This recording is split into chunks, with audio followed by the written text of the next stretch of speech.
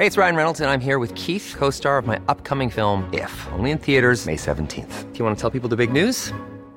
All right, I'll do it. Sign up now and you'll get unlimited for $15 a month and 6 months of Paramount Plus Essential Plan on us. MintMobile.com/switch. Upfront payment of $45 equivalent to $15 per month. Unlimited over 40 gigabytes per month. Face lower speeds. Videos at 480p. Active Mint customers by 531.24 get 6 months of Paramount Plus Essential Plan. Auto renews after 6 months. Offer ends May 31st, 2024. Separate Paramount Plus registration required. Terms and conditions apply if rated PG. Hi, welcome to Fever Dreams. My name's Will Sommer. I'm a political reporter at The Daily Beast and the author of an upcoming book on QAnon for HarperCollins. And I'm Aswin Subsang, but please call me Swin. I'm a senior political reporter at The Daily Beast and co-author of the book Sinking in the Swamp. All right, here on Fever Dreams, we're going to take you on plunges into the sometimes hilarious and sometimes scary world of the American right as they continue to influence our politics. Even in the aftermath of the Trump administration, the energy of these conspiracy theorists, these grifters, and these influencers is still pushing our mainstream political landscape closer and closer to a breaking point. All right, this is a very special episode of Fever Dreams because it's our final one for guest, or excuse me, it's our final one for co-host Swin. Swin, your last episode, I hope you really brought some heat today. How are you feeling? Well, I'm feeling a little bit less great than I was at the beginning of this recording session since you referred to me as a guest host for my final episode. But setting that aside for a moment, to be perfectly honest with all of you and the listeners, I am getting a little bit misty-eyed here. I've loved doing this with all of you for the past year plus, and I'm going to miss it like a lost limb. But I'm going to do my very best not to disappoint everybody for my last Fever Dreams recording session here as a co-host. And also I'm going to do my very best to inaugurate my successor, Kelly Weil, into the fold. Kelly, are you with us? I am here. You know, Swin, I've been on this podcast like every now and then, and we always joke that I'm overthrowing you in a coup, but I have to say that if this is a successful coup, it is the biggest self-own, because we're going to miss you like hell, buddy. Like, it's like that picture of Wario online that says, I won, but at what cost? Am I like Waluigi in this context? I'm not sure where this metaphor is going, but Swin, man, we're really going to miss you. The fact that I'm not up to date on any of those super current Nintendo references just goes to show why I'm no longer worthy of being the second co-host of the Daily Beast podcast, Fever Dreams. Just to keep things short so we can actually get to the meat and nitty-gritty of the episode, it really has been an honor. Listeners who've stuck around and sent us your love notes and your hate mail, thank you so much for your time. I'll always cherish it. And let's get to it. Let's get to the Kelly Weil era of things. All right, so here on Fever Dreams, you know, I like to keep folks up to date on, quote, documentaries they're going to be hearing about from their kooky relatives. You may have heard of Dinesh D'Souza's movies, or people have urged you to watch Fall of Cabal or Plandemic, all these kind of wacky videos that go around on Facebook. And so now, I just wanted to give a little Fever Dream pro tip. You might be hearing soon from folks about a new documentary called Watch the Water. And this one is wacky even by the standards of the stuff we normally cover here. Swin and Kelly, have y'all had a chance to watch The Water? You know, I missed it in my film club. We were watching the Criterion Collection instead. Yeah, I think this was nominated for the documentary Oscar, but did not win it. Is this the M. Night Shyamalan movie with Paul Giamatti? You know, it's funny you say that. I had always kind of missed the M. Night Shyamalan train, and then I was like, all right, now I'm going to get into it. I'm going to see Lady in the Water. That was not the one to get in on. Anyway, so so Watch the Water. Let me set this up for folks. For Stu Peters, who's sort of this right-wing internet host we've covered before, he has been an on and off bounty hunter. One of his bounties resulted in, I think, 3 or 4 people being shot dead when it sort of went south. I've written all about it on thedailybeast.com. But anyways, he's now reinvented himself as a real wacko online talk radio host. But what's odd about it is he still has some amount of clout. Mark Meadows went on his show where Stu Peters pretty soundly roasted him. So This is the guy we're dealing with. So for a while, Stu Peters and his allies have been talking about this new documentary Stu has called Watch the Water, which incidentally is a QAnon catchphrase as well. So that's kind of the milieu we're working in. So Watch the Water comes out, and, one of these doctors, Dr. Zelenko, who is big into hydroxychloroquine, was promoting it, and he was like, this documentary is going to get... They tried to murder the star of this documentary, this guy named Dr. Ardis. And so finally, this documentary comes out last night. I obviously queued it up instantly in 4K. I'm sitting down to watch it. And it turns out it's just Stu Peters interviewing this guy, this doctor, who says essentially that the vaccine is made from snake blood and is meant to turn us into snakes and also give us satanic DNA. I'm going to need to hear a clip from the trailer for this documentary right now. A lot of you may remember a post that I made on my Telegram channel. There was a lot of concern about the water and not to drink it. And there were certain things that I could say and could not say. And I referenced that certain people's lives might be at risk. And one of those people is here with me now, Dr. Brian Ardis. Thanks a lot for being here. This is actually going to be the only time I've ever been nervous in any interview. I'm not kidding. I've never been nervous to discuss anything in relationship to the COVID pandemic whatsoever. But this has bothered me and has scared me. But what's funny about it too is this guy, this was very hyped up on the right wing internet. And what's funny about it is, you think you might come to a scene like this, pretty big accusation. You might think you'd come to it really prepared. But this guy is kind of like, so then I thought, what if it's snake DNA? Turns out it might be. He's not really putting his back into it. But nevertheless, there's a lot of debate whether it's Cobra DNA, is it crate snake DNA? But I mean, it sort of gives you a glimpse of the ideas that are taken off. This thing's trending on Twitter right now with 15,000 mentions. It's really blown up on the right. This is great. I've been rallying to reboot the Animorphs series. So if I can kind of bring this back in a positive light, I think this could work for me. It's like me after getting the vaccine. It's like the thing where your face is just morphing. Oh, man. Never forget that Animorph who got stuck as a falcon. Very sad story. All right, gang, should we move on? Please. All right, so Kelly, you've been keeping track of the intrigues in the Colorado Republican Party, one that sort of, I was going to say is surprisingly for the amount of kind of craziness it throws off, but it seems like these days every state Republican Party has thrown off plenty of wacky tales.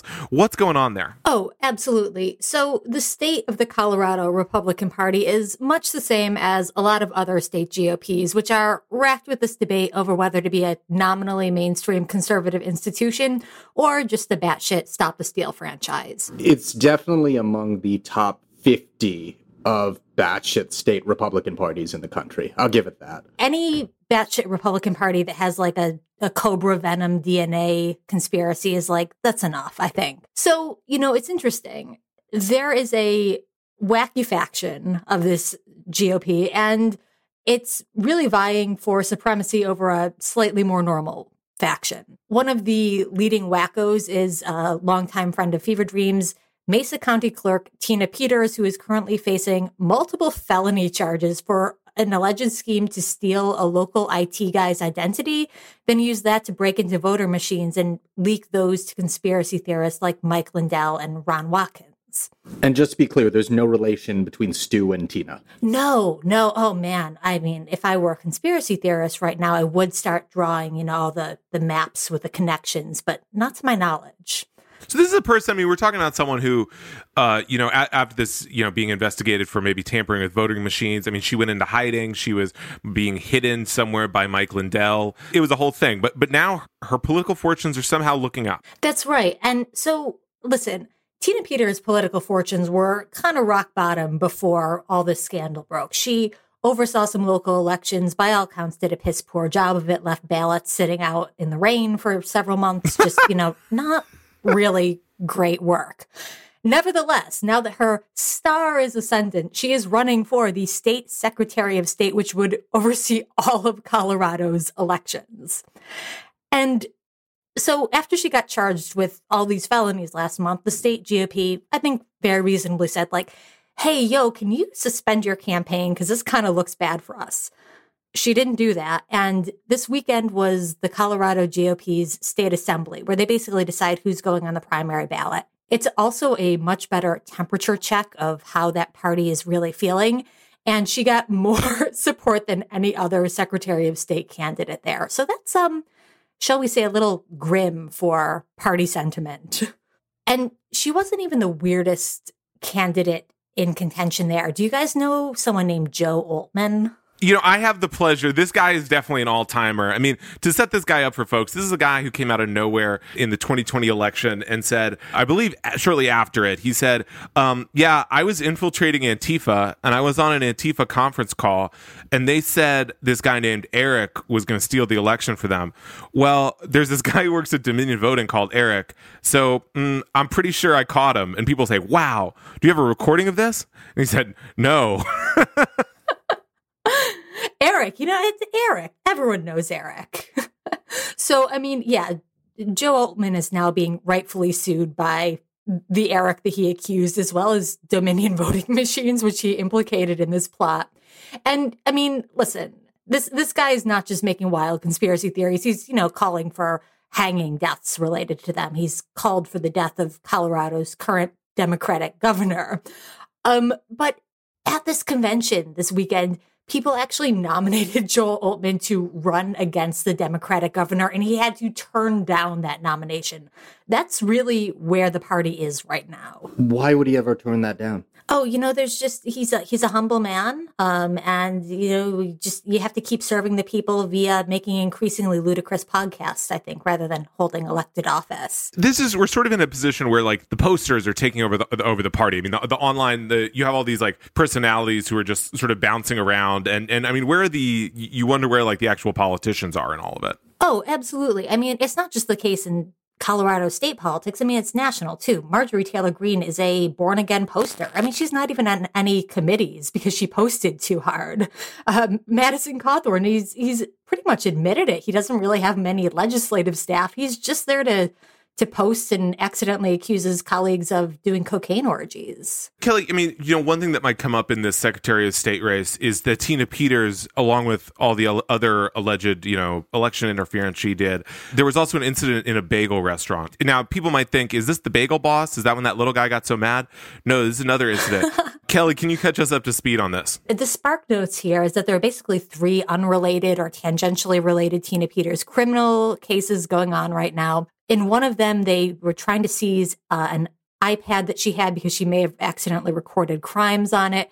They apprehended her at a bagel restaurant where she did not go quietly and is accused of kicking a police officer while fighting over an iPad. So she's, I think the legal term is kind of in some deep shit right now. Also, not to pile on, but last week, her friend Mike Lindell accidentally threw her even further under the bus. He claims to have donated up to $800,000 to her legal defense fund. In Colorado, there are pretty strict laws about how public officials like Tina Peters can accept money. There is a $65 cap on donations, which is a little less. If we're to take his sum at face value, he overshot it a little bit. Just by a couple multiples of, 100,000. So what's the penalty for committing an offense like that? So I was chatting with actual legal experts in Colorado, and they said basically there's 2 ways to go about prosecuting her if this Lindell claim is true. They can get her for campaign finance violations, which is a little less sexy, but, it's one way of doing it. The other is if she violated a state gift ban, she has to pay it back in twice over. So that would be a $1.6 million fine for keeping the Lindell cash. Oof. All that pillow money comes with strings, folks. Watch out. So, the other thing I wanted to point out here about Tina Peters is that this is just sort of one item of true wackos, often QAnon affiliated, running for Secretary of State positions, and sometimes having a pretty good chance of winning them. And obviously, why does this matter, right? Because Secretary of States often have big powers over elections. So, in Arizona, we have a guy. In California, one of the leading Republicans is QAnon affiliated. And a lot of these people are working together. They've been organized by this guy. I wrote about this on the Daily Beast. If people check out a story about a guy named Juan O'Savant, which is an alias for The number is 107. Don't ask me why. These guys loved their numbers. A guy who is one of several JFK Jr. impersonators out there, but he's really tight with Roseanne Barr, and he has used his powers to sort of recruit an entire slate of QAnon Secretary of State candidates across the country. And some of them, look at least like they're going to win the Republican nominations in these battleground states. I would say in Arizona, it's very likely that his pick is going to win. Even if you get one or two of these people through, I think we're looking at plenty of controversies ahead. They're winning, or at least coming close to winning in all these different races, because fundamentally, however wacky they seem to the layman, they agree in large part with the mainstream center Republican quote-unquote establishment position that the election is not legitimate unless we win. There isn't that much daylight between their two opposing positions, except one sounds a little bit more like Cartoon Network and the other one sounds a little bit more like the Lifetime Movie Network. Yeah, I mean, it's like the mainstream Republican Party doesn't care if, one of these Secretary of States is like, and I won't let the serpent people vote. It's like, all right, that's fine. Sounds great. Right. But what's so funny is that these trends often come back to bite the nominally mainstream Republicans, because at this assembly meeting I was talking about, they had their, normal chairwoman get up on stage, and one of the would-be candidates who didn't make it on the ballot goes up there and tries to crash her on stage, starts accusing her of fraud. This woman's supporters start threatening her. Apparently, one of her supporters threatened to beat up the chairman's dad, which is such a niche threat. Was the dad there? Or is he like, I'm going to find your dad? Did they know the dad? Like they used to carpool together back in the day? I'm not sure. I haven't investigated this threat a lot. It's very, it's very playground. My dad's going to beat up your dad, which I respect. But it's, it's something that the Republican Party is going to have to contend with, because these people aren't stopping when they defeat the lamestream libs. They're coming straight for the top of the party. Okay, moving on to a race in a different state. Let's head over to Pennsylvania for a little while. How much have you guys been getting into the latest in Dr. Oz momentum in the great state of Pennsylvania? Well, I'm a fan of Dr. Oz's medical positions, but I don't know about his politics here. Swin, you've been doing some reporting here. I mean, the Pennsylvania Senate race in the Republican side has been shaken up by Donald Trump endorsing Dr. Oz. Well, just to back it up for a moment, you mentioned, you might be a fan of his flamboyant pseudo-medical TV personality, but you don't know that much about his politics. Even hardcore and habitual political observers wouldn't necessarily blame you for making that assessment as a reporter, just given the fact that Dr. Oz, beyond being a pro-Trump celebrity who seems to want to have political power because he's a celebrity, doesn't seem to have much of a conservative policy platform. Yes, he has thrown himself into the cultism of Donald Trump and MAGA, and you could reasonably argue that that is enough to make up a policy program for the modern-day GOP. But in terms of being a doctrinaire conservative with conservative roots going back years or decades, there isn't that much there. He's just another famous TV guy who's seeking the endorsement and got it of yet another famous TV guy. It's just that the second famous TV guy happened to be president of the United States for 4 years. Wasn't he a big hydroxychloroquine guy? I mean, that's sort of a conservative bona fide at this part. Oh, my God. During the early part of the coronavirus pandemic in 2020, yes, he was a very prominent, very visible promoter of hydroxychloroquine, jumping on that bandwagon, basically selling it as a miracle cure for the country, obviously a long time before we had COVID-19 vaccines. And he would do a lot of this, not necessarily on his own syndicated TV show, but he would be invited frequently onto the airwaves of, you guessed it, Fox News, where the hosts would goad him into giving soliloquy after soliloquy about why hydroxychloroquine was so promising and maybe so great. Would it surprise you that in doing so, he really caught the attention of then leader of the free world, Donald Trump? Just by virtue of being on Fox News, we did some reporting on this at the time, that he so thoroughly enraptured Trump that Trump would call senior administration officials and public health honchos into the Oval Office repeatedly to tell them that you need to get on the phone with Dr. Oz. He has a lot of things to say about this miracle drug, hydroxychloroquine, that's going to save the country. So now that Trump has endorsed him, I mean, what has this done at the race? How are Republicans reacting to it? It's led to a good number of public fissures within Trumpland over people who are deeply disappointed that he did not endorse the Dr. Oz rival David McCormick, who was the other leading Pennsylvania Republican Senate candidate. They were both pretty habitually vying for Trump's endorsement. David McCormick made the expected pilgrimages to try to personally win over Donald Trump, or at least to try to get him to promise to stand down and not publicly endorse Dr. Oz. Obviously, that failed. And David McCormick is someone who had the support and had been employing a lot of former Trump administration hands and Trump confidants, like Hope Hicks was working for David McCormick. But someone who Dr. Oz had in his corner this whole time, who for weeks, if not months, has been relentlessly pushing Donald Trump behind the scenes to go out and endorse their dear friend, is, you guessed it, Melania Trump. We can confirm with multiple sources familiar with the matter that she has been vociferous in telling her husband, Donald, that you gotta endorse the TV quack. You know, this really kind of gels with, I think, her QVC aesthetic. It's a very, I'm going to buy brain pills from the nice man who tells me to buy them on the TV. I feel like it's a very cohesive, just kind of vibe for the Trump family. It doesn't surprise me that he endorsed Oz. Okay, like his policy prescriptions aside, because it's not really clear what he actually believes, besides Donald Trump is so great and the Democratic Party is riddled with Antifa or whatever. Have you ever sat down to try to watch Dr. Oz, someone who for years was heavily propped up by A-listers like Oprah?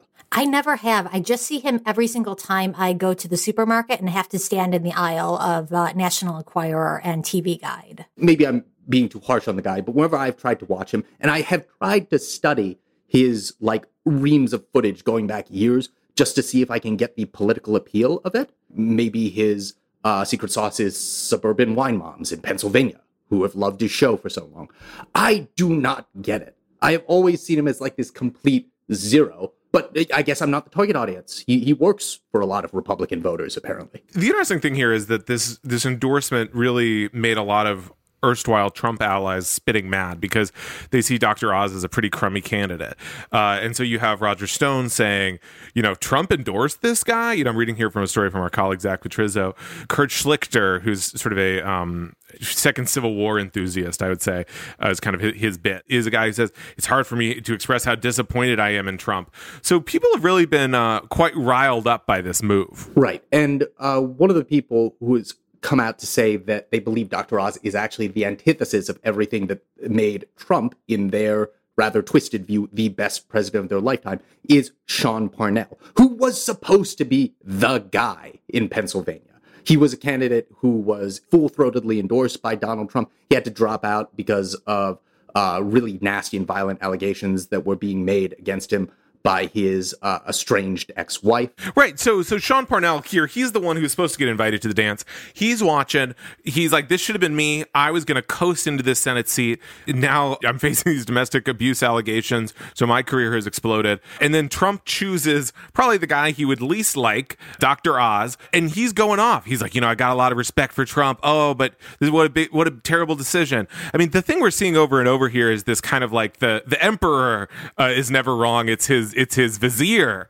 And so there's a lot of these guys being like, the sinister Trump staffers, have betrayed us once again. Where do you think this race is headed? I mean, do we think the Trump endorsement is going to carry Dr. Oz to victory in the primary? Or do you think these other candidates, David McCormick for one, still has some juice in them? Might be too early to tell, but I am more confident in Dr. Oz's chances now than I've ever been before. It will be interesting to see if the narrative does get written as, oh, this endorsement sealed the deal for Dr. Oz, because we are already seeing that time and time and time again, not every time, but way too many times to make Trump comfortable as his professed status of a modern-day Republican kingmaker. We've seen so many of his endorsements and endorsees just eat shit in their 2022 primaries. The funniest one being Mo Brooks, who very recently Trump unendorsed him simply because Mo Brooks was tanking too much in the polls, but Trump then hilariously stabbed Mo Brooks in the back by claiming that he had gone too woke, by not being as hellishly anti-democratic as Trump wanted him to be in terms of overturning the 2020 presidential election. I don't think Dr. Oz pulling it out in this primary is going to rebuild sort of this fractured image of a bulletproof Republican kingmaker too much. But, you know, it couldn't hurt the Donald, I guess. Okay. All right, Swin, who do we have for this week's interview on Fever Dreams? Okay. Well, since this is the last time I'm ever going to get the opportunity to introduce a guest on this podcast, we obviously want to bring on someone truly special. Next up, you'll be hearing from Taylor Lorenz, an ace Washington Post reporter and columnist who's been busy investigating the noisy intersection between tech and politics. Stick around. It's going to be a fun one. Fever Dreams, like all Daily Beast journalism, exists because of the generous support of Beast Inside members, the people who pay to access Daily Beast reporting and who are, quite frankly, our favorite people on the face of the planet. Want to get in on all the action? Join now and get unlimited access to Beast reporting, plus access to members-only podcast episodes, events, and much more. Head to feverdreams.thedailybeast.com today to see what you've been missing. Quality sleep is essential. That's why the Sleep Number Smart Bed is designed for your ever-evolving sleep needs. Need a bed that's firmer or softer on either side? Helps you sleep at a comfortable temperature? Sleep Number Smart Beds let you individualize your comfort, so you sleep better together. J.D. Power ranks Sleep Number number 1 in customer satisfaction with mattresses purchased in-store. And now, save 50% on the Sleep Number Limited Edition Smart Bed for a limited time. For J.D. Power 2023 award information, visit jdpower.com/awards. Only at a Sleep Number store or sleepnumber.com.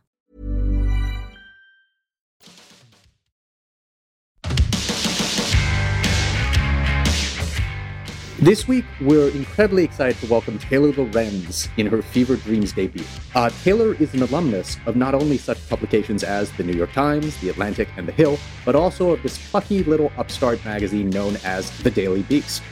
Nowadays, you'll find her in the pages of The Washington Post, where she covers technology, politics, and the online culture wars. You can also follow her on twitter.com @TaylorLorenz. Taylor, welcome to Fever Dreams. How are you doing? Thanks for having me. Excited to be here. How are you feeling being back at your old stomping ground, the Daily Beast? I love it. I miss it. I was actually with Ben Collins and Brandy Zadrozny just last night. And talking about how horrifically poor decisions you made ever leaving us. I know that's a weird thing for me to say right now, but anyway. Okay, so Taylor, you have a recent story for the Washington Post about how Facebook hired a Republican campaign operative firm called Targeted Victory to basically smear the good folk over at TikTok. If you could just run down that story for us and how it relates to something called the Slap a Teacher Challenge. Sure. So the Slap a Teacher Challenge is a non-existent challenge that was basically this conspiracy that, kids on TikTok, the latest teen trend on TikTok is kids slapping their teachers. This was a rumor that actually went viral on Facebook last fall. And I reported along with Drew Harwell, my colleague, how Facebook had been actually hired Targeted Victory to amplify rumors like this in local press. So they worked with tons of consulting firms around the country to basically push out stories that were sort of smearing TikTok in different ways and attributing these fear-mongering rumors that were spreading on Facebook to TikTok. Dude, I love this because this is such a glass houses issue, right? So many scaremongering trends are really organic on Facebook. It'll start with a local sheriff being like, careful, kids are going to break into the school tonight and, steal precious belongings. Or Momo is going to come on your kid's iPad and tell them to worship the devil. That is a legit issue that Facebook has, and they're trying to export it onto another site. Exactly. These are all issues that Facebook needs to deal with. And also just the irony of Facebook paying to amplify misinformation in local news is hilarious. One of the things that struck me about this reporting of yours is, I don't know how many of our listeners are familiar with Targeted Victory's handiwork. They've been around for a long time. They are a premier Republican PR shop in the Washington, D.C. area. But one of the things that interests me about stories like this is if you rewind the clock back to not very long ago at all, back to the middle and late Obama era, Facebook and Mark Zuckerberg went out of their way to try to portray themselves as kind of a liberal behemoth. there was a Mark Zuckerberg founded group that was playing itself up as if comprehensive immigration reform gets done in the Obama era, we are going to be a big part of that story being consummated. Obviously, we know exactly what way that went. But with 2016 and then the election and then presidency of Donald Trump, would you agree with me that Facebook has kind of taken a nosedive in its reputation among liberal corners? Am I saying that Facebook is the same thing as the RNC or the NRSC? No, I'm not. But there is a pandering to conservatism coursing through Facebook's veins right now that I don't remember existing back during the middle and late Obama era. Yeah, it's become very clear in recent years that Facebook over amplifies conservative voices and right-wing information. The biggest news figures on Facebook are people like Dan Bongino and Ben Shapiro and these right-wing media figures. The idea that it's, good for liberals at all, I think has been kind of myth busted, and it overwhelmingly favors conservative voices. So, Facebook obviously has this conservative problem, but I feel like there is at least an image of TikTok as being younger and more liberal, which is why it's so funny for me to hear about things like Republican hype houses on TikTok. Is that a real phenomena? And can you run that down for us? Yeah, I wrote about this a couple years ago, but there's this rising class of political pundits on TikTok, and they're also overwhelmingly pretty right-leaning, to be honest. There are, of course, like liberal, groups on TikTok too, and leftists, but you mentioned the Republican Hype House, which is one. There's a bunch of sort of conservative-leaning collaborative groups on TikTok of young people that are very pro-Trump, very right-wing, and use the platform to spread their messaging. I mean, look at the rise of people like Christian Walker, Herschel Walker's son, who's extremely flamboyant, but, very conservative, uses TikTok to grow his audience. And he's kind of a TikTok celebrity now. He has a huge liberal fan base because people think he's funny. He is really funny. I don't think any of it is intentional, but he is incredibly I don't funny. think any of it's intentional. I mean, he's funny, but it's also a little bit worrying because you do start to see people starting to normalize certain kind of bigotry and ideology in a way, almost. It's like a lot of this stuff, as we've known from studying radicalization for years, it can start as irony and kind of seep into pop culture and the way that we talk about things. So yeah, I mean, it's a complete misconception. Give us an example of what you're talking about there in terms of like extremism on the TikTok platform. I mean, I know we were just talking about things that we can find perhaps unintentionally amusing, but you seem to be flicking at something that is a little bit more, that is a little darker, a little bit more perverse. Yeah, I mean, TikTok is overrun with right-wing extremism and right-wing misinformation. I mean, it's where you saw a lot of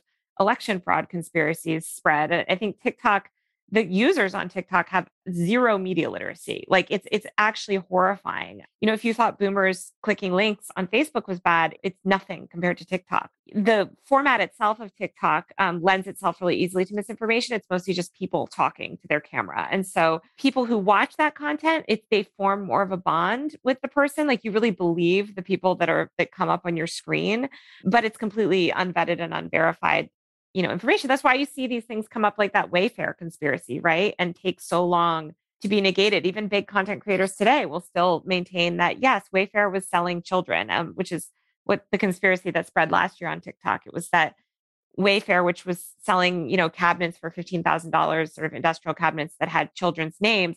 The idea is that that was actually child sex trafficking, and it was sort of feeding into a lot of these QAnon conspiracies.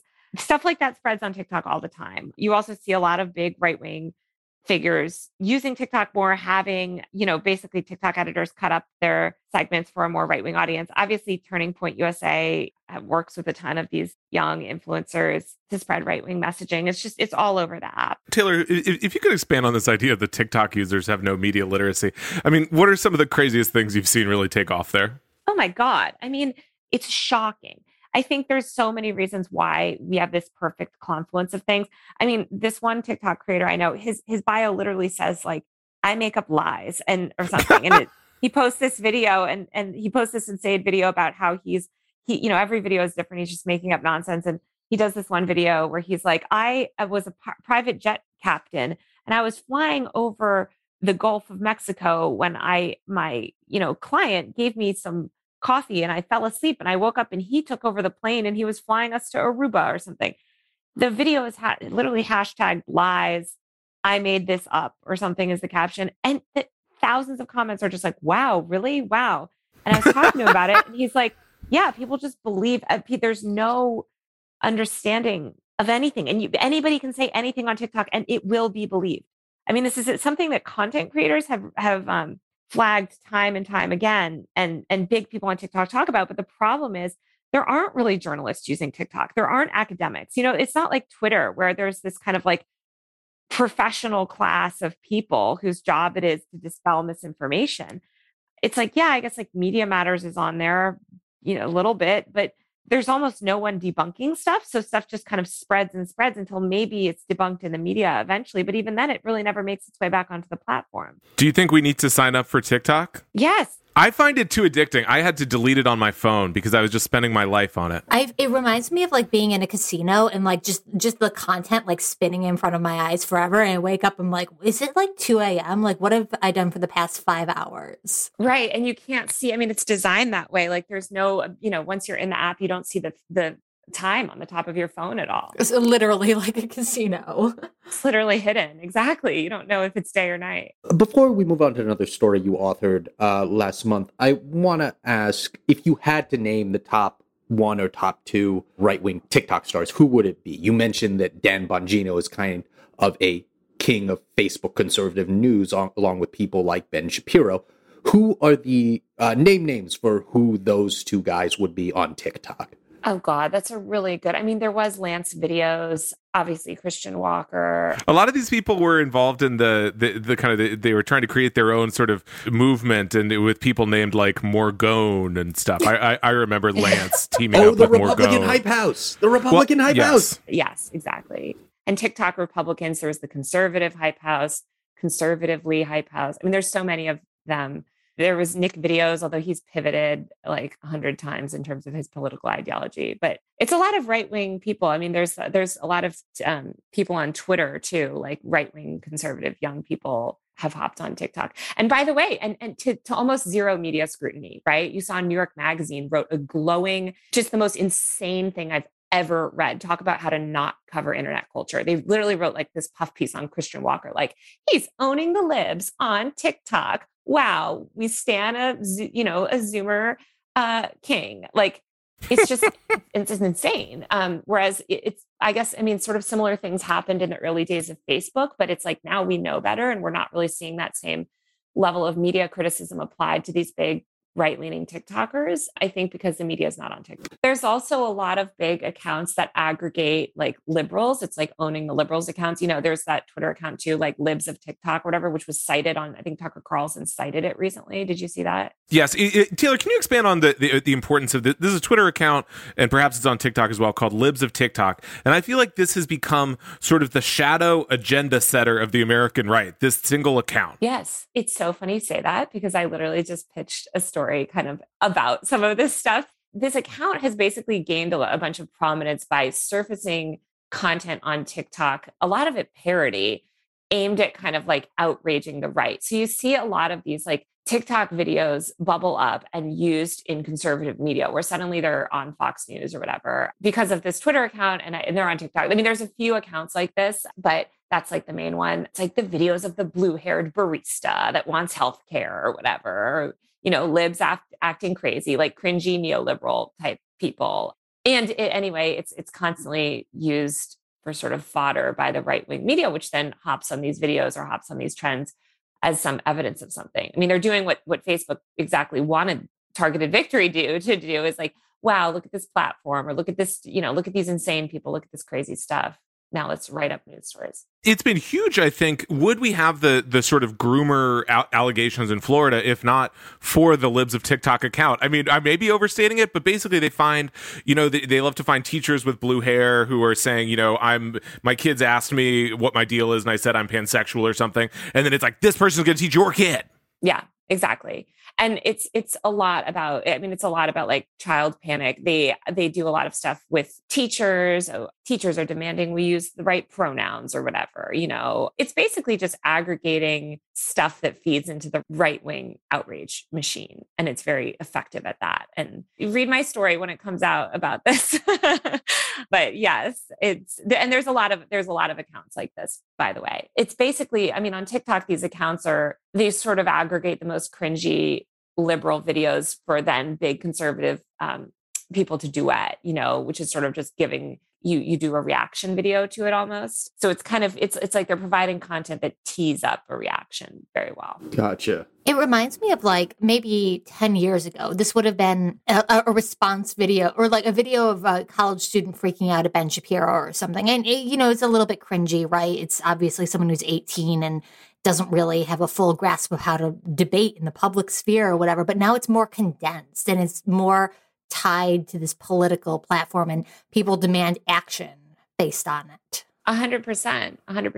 And this is just the way things are moving, right? Like you mentioned how it would have been 10 years ago. I mean, there was tons of viral content like this on YouTube. It's just that average people were not creating this mass amount of video content. So you would have things like, Dasha from Red Scare or whatever, saying Alex Jones has brain worms. And that would be like a viral clip for the left or something. Or there'd be, some viral, what was that woman that was running around with a gun? Caitlin Bennett, the gun girl. Caitlin Bennett, there'd be clips of her. But there weren't like, average teachers in Florida, for instance, weren't really creating video content and putting it for mass consumption on the internet. And TikTok has done that. It's encouraged everyone to just create free video content, basically, that can be then weaponized by the worst people on the internet. Shifting over to the other end of the political spectrum on TikTok, I want to read a headline from a story you had in the Washington Post last month. The headline reads, "The White House is briefing TikTok stars about the war in Ukraine." Explain to us what you found in this reporting and also what it says about the broader implications about how governments, not just America's government, try to recruit major celebrities and influencers on these platforms to essentially help them win these gigantic international propaganda wars when the stakes are immeasurably high.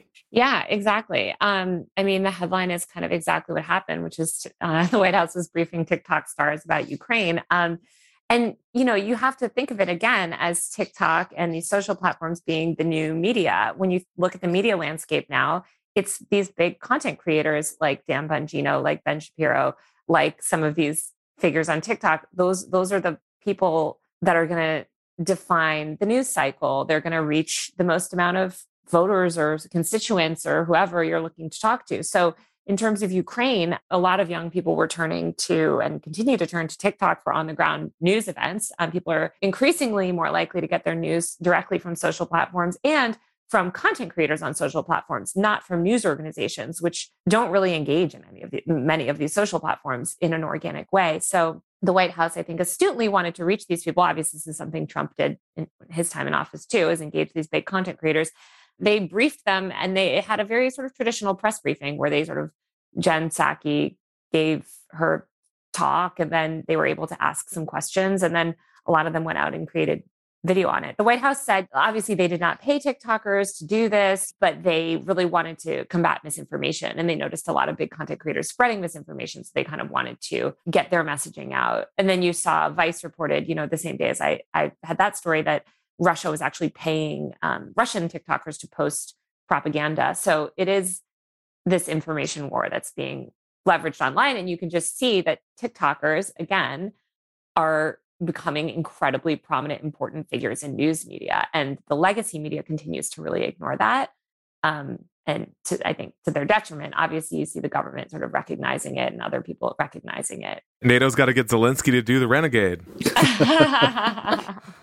It does remind me a little bit of how aggressively the Obama administration back in the day went after A-list celebrities in Hollywood, basically rallying each of them to do their own individual Instagram campaigns endorsing the Affordable Care Act. Yeah. Except this one has to do with an ongoing war in Europe. Can you tell us a little bit more about which TikTok stars were at this briefing and what kind of content they ended up creating? Yeah, there was people like Ellie Zeiler, a lifestyle content creator. There was Jules Turpak, who kind of a Gen Z cultural commentator.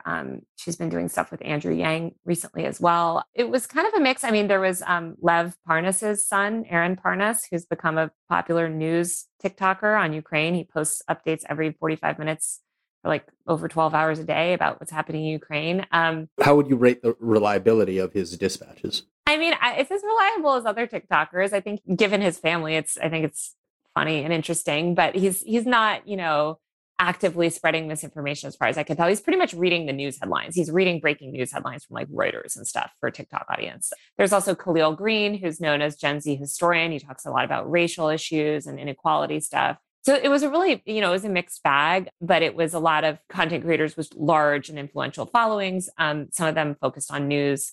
Some of them are just sort of like were more general content creators. To what extent do you think like TikTok users use that platform as their primary source of news? Like, are people looking at TikToks and then doing research elsewhere, or is they're not doing research elsewhere? Unfortunately, they look at TikToks and then they believe that is the news. I feel like the kind of TikToks Taylor's describing here is just someone like looking at putting a headline on a green screen behind them and just like shaking their head or something, and people are like, "All right." It's the Tim Pool model, except in 90 seconds. Exactly, Kelly. Some of them, will read mainstream news headlines, but a lot of them also, you'll just be like, what site is this? Like, you can't even really tell. Or they're just reading it and it's not behind them on a green screen at all. Like, they're just face to camera. Marcus DiPaolo, who was on that call as well. It's just like, it's his face to the camera and he writes scripts, but none of it's cited. You don't know where this information is coming from. And yet these people are being trusted as authorities, right? When you say being trusted as authorities, is there any way or any study that can quantify that? Like, how many hundreds of thousands or millions of people are we talking here? Well, I mean, TikTok has billions of users. I think we're absolutely talking about millions and hundreds of millions in the US, an overwhelmingly younger audience. In terms of data, there are studies on sort of like digital media, right, and disruption and content creators and how users are more likely to trust personalities and sort of people that they know. The younger you are, the more, you're more likely to trust people on the internet than just faceless brands. In terms of TikTok and news, TikTok has been they've had sort of a cagey relationship with the news. They don't have like a news partnerships person the way that, for instance, Twitter does. I think they're a little bit wary of being seen as a news platform, probably because of the political implications around all of that. I mean, a lot of these news videos, breaking news videos, even from 2020, right? Black Lives Matter, people were covering the protests on the ground. People constantly cover breaking news on TikTok and it gets millions and tens of millions of views. So this content is spreading and it's often getting a wider reach than, anything you'd ever see on TV. So Taylor, on another topic, we're not afraid to do a little service journalism here at Fever Dreams. You're up on all the cool apps. I have a question for you. Should we be joining Be Real, the hot new app with like disappearing pictures that's like really taken off with college students? Should I be getting on this? Okay. I have been on that app for a very long time. I joined that app, like not very long time. I don't know, 2 months before anyone else, before the hype cycle. I don't know. Did you ever have the app Front Back? It's almost the same thing. I think that was maybe after to set this up for people, this is an app that suddenly goes, randomly, it's like, take your picture, right? Like throughout the day. No, yeah. There was this app called Front Back years back that was the same thing almost, but it's, you take one picture from the front, one picture from the back. The idea is, look, I'm showing both sides of the camera, the front and the back. And Be Real, it sort of prompts you to post around the same time every day, but you can post whenever you want. I mean, you can post later. I don't know if it caps you at one. I've never tried to post more than one a day. I think you just post one a day. I just don't really honestly see photo apps. There's always these kind of like ones like Dispo, right? Oh, you can only take one photo or, you take a photo and you have to wait 24 hours for it to develop. Like, people keep putting constraints around these weird photo things. I think the era of photo internet is atrophying. I don't see it, another Instagram coming up. Like, video content and more multimedia content is obviously where things are going. So who knows how Be Real is a very good product. I'll say that. It's a good product design. It's an interesting product. All right. I don't have to corner the Be Real market. Everyone always wants like, what's the hot new teen app? It's like, there's so much awareness of that stuff now. And there's so much scrutiny on every little app that gets a bump that like, I'm just kind of like, I'll write about it when it's worth it, in my opinion. Not that it's not cool. And it's a cool app. It's fun. I don't know why I'm being a hater on it. I think it's just because people keep telling me to write about it. I'm like, I know that app. Like, what does it say about the world? I don't know. I don't know. But yeah, I just like the prompts where it's like, I'll be driving and it's like, time to be real. And I'm like, okay. Hey, I'm using my phone driving. How real is that? Pretty real. It sounds like we've got to delete the Daily Beast Be Real site that we're gonna do all our youth outreach on that now. Damn. This was gonna be my move. I'm sure it'll only be a matter of time before there's, Republicans of Be Real. Go ahead, son. Well, once those crop up, we'll definitely have you back on the show to talk about it. Taylor Lorenz, thank you so much for stopping by. Come by anytime. Thank you.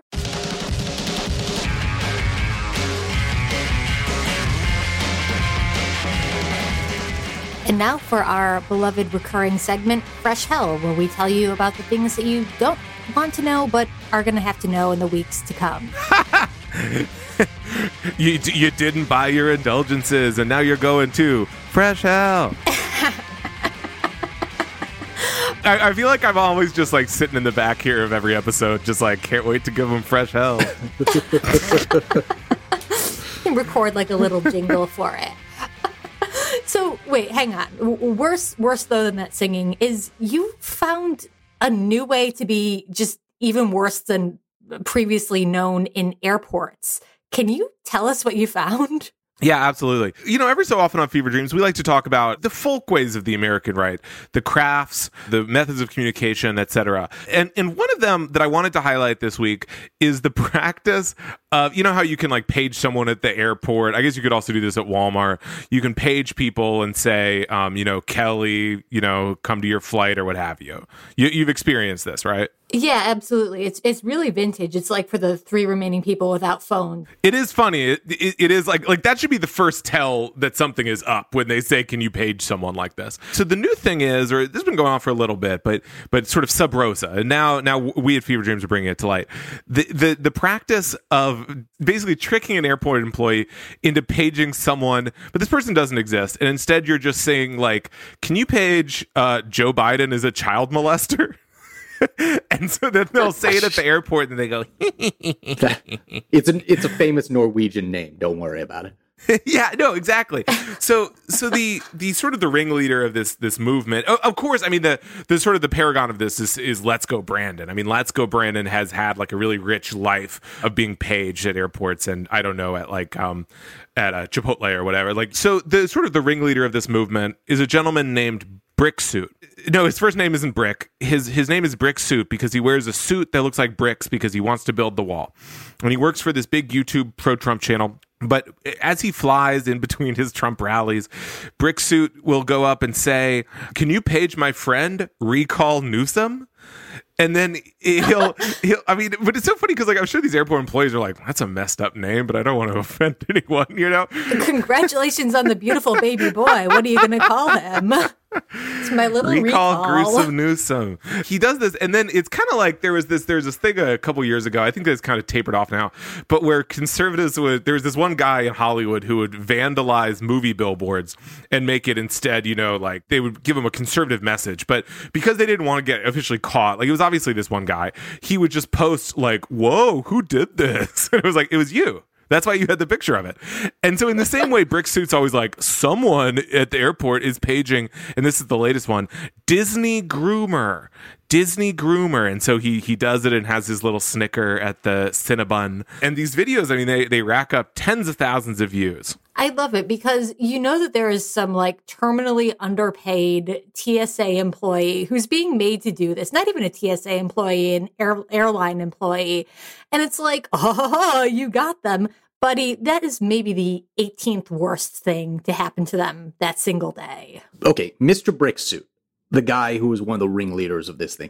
Is this that doofus in that Brick Suit outfit and tie wearing the MAGA hat, who I think Trump in 2019 and 2020 repeatedly invited on stage with him at political rallies? I mean, that sounds about like seeing it, and he's a Brick Suit. And if you Google photos of this guy, who I think you can just find with Trump Brick Suit in Google Images, it's a brick like what you would find on the side of a firehouse. It does not look like the brick or the materials you would use to build a border wall. No, right. Yes, it's not a pylon suit It's the border wall, but it's like the lovely cobbles of downtown Boston. Right, yes. It's like the border wall in this case would look like Thomas the fucking Tank Engine. Like what? What is the point of this? It is funny that Brick Suit is sort of like living the terminal lifestyle where he's just like constantly harassing airport employees. He had one where I think they wouldn't let him on a flight and he claimed it was, I think they bumped him and he claimed it was discrimination because of his brick suit and all this. This movement it harkens back to sort of earlier folkways, which it reminded me of something you've written about in the past, Kelly, which is the practice of conservatives at Starbucks giving things like, put my name on the cup as Merry Christmas. Oh, God, as a former minimum wage food service employee, it is just most obnoxious shit you can pull. Okay, you're not making a political statement. It is just purely so annoying, and like to try and get your jollies out of that it must have diminishing returns. Is all I'm thinking. The first time I met James Comey and I was getting a copy of his book signed. Not for me. It was for my parents who I was going to give this as a gift for. I did at first try to get him to sign it for Donald J. Trump. That was cool. Everything you're talking about here is lame. But what I did was awesome. He refused to do it. Prick. But fucking fed. Well, I'm so glad you made that clear, Swin. This is also a trend podcast, and we need to know what's cool and what's not. I guess for me, this whole thing kind of harkens to this idea of like the prankishness of the American right now. I would love to see Brick Suit. I kind of wonder if he has someone he's traveling with do it. Like if a guy comes up to you in a brick suit. Number one, how many brick suits does he have? Is this a Batman situation? The closet is full of brick suits. But someone comes up to you in a brick suit and it's sort of like, yeah, can you tweet, or can you page someone with this message? You might say, I think this guy's up to something. So I would love to profile Brick Suit. If you're out there, Brick Suit, I'd love to do like 36 minutes in the airport with Brick Suit. But like, this is just the latest hot prank. This is like the slap a teacher challenge, but for Republican pundits. I'm trying to find my father in the airport right now. Now, would you please call out to Moe's Tavern for IP freely? Exactly. No, who I want to profile is the person who has to sit in the seat next to him for a 7-hour flight. That's what I want to know. Yeah. Oh, exactly. All right, Swin, your final episode. It's been real. Thanks to you so much for joining us on Fever Dreams, and all the best with what's next. It's been fucking awesome. I'm going to miss the hell out of you guys. Fever Dreams listeners, with Jesse, Will, and Kelly, you are in resplendently good hands. Till next time.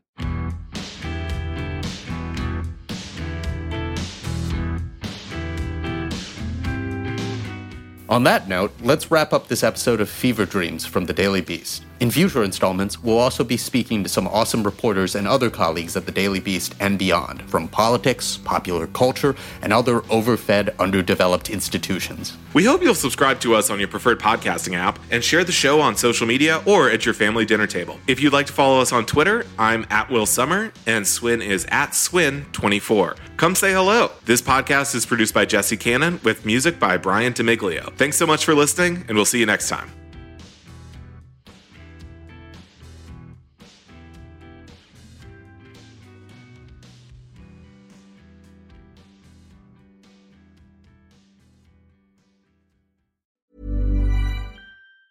Ever catch yourself eating the same flavorless dinner 3 days in a row?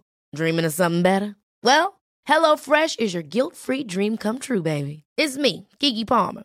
Let's wake up those taste buds with hot, juicy pecan-crusted chicken or garlic butter shrimp scampi. Hello Fresh. Stop dreaming of all the delicious possibilities and dig in at HelloFresh.com. Let's get this dinner party started.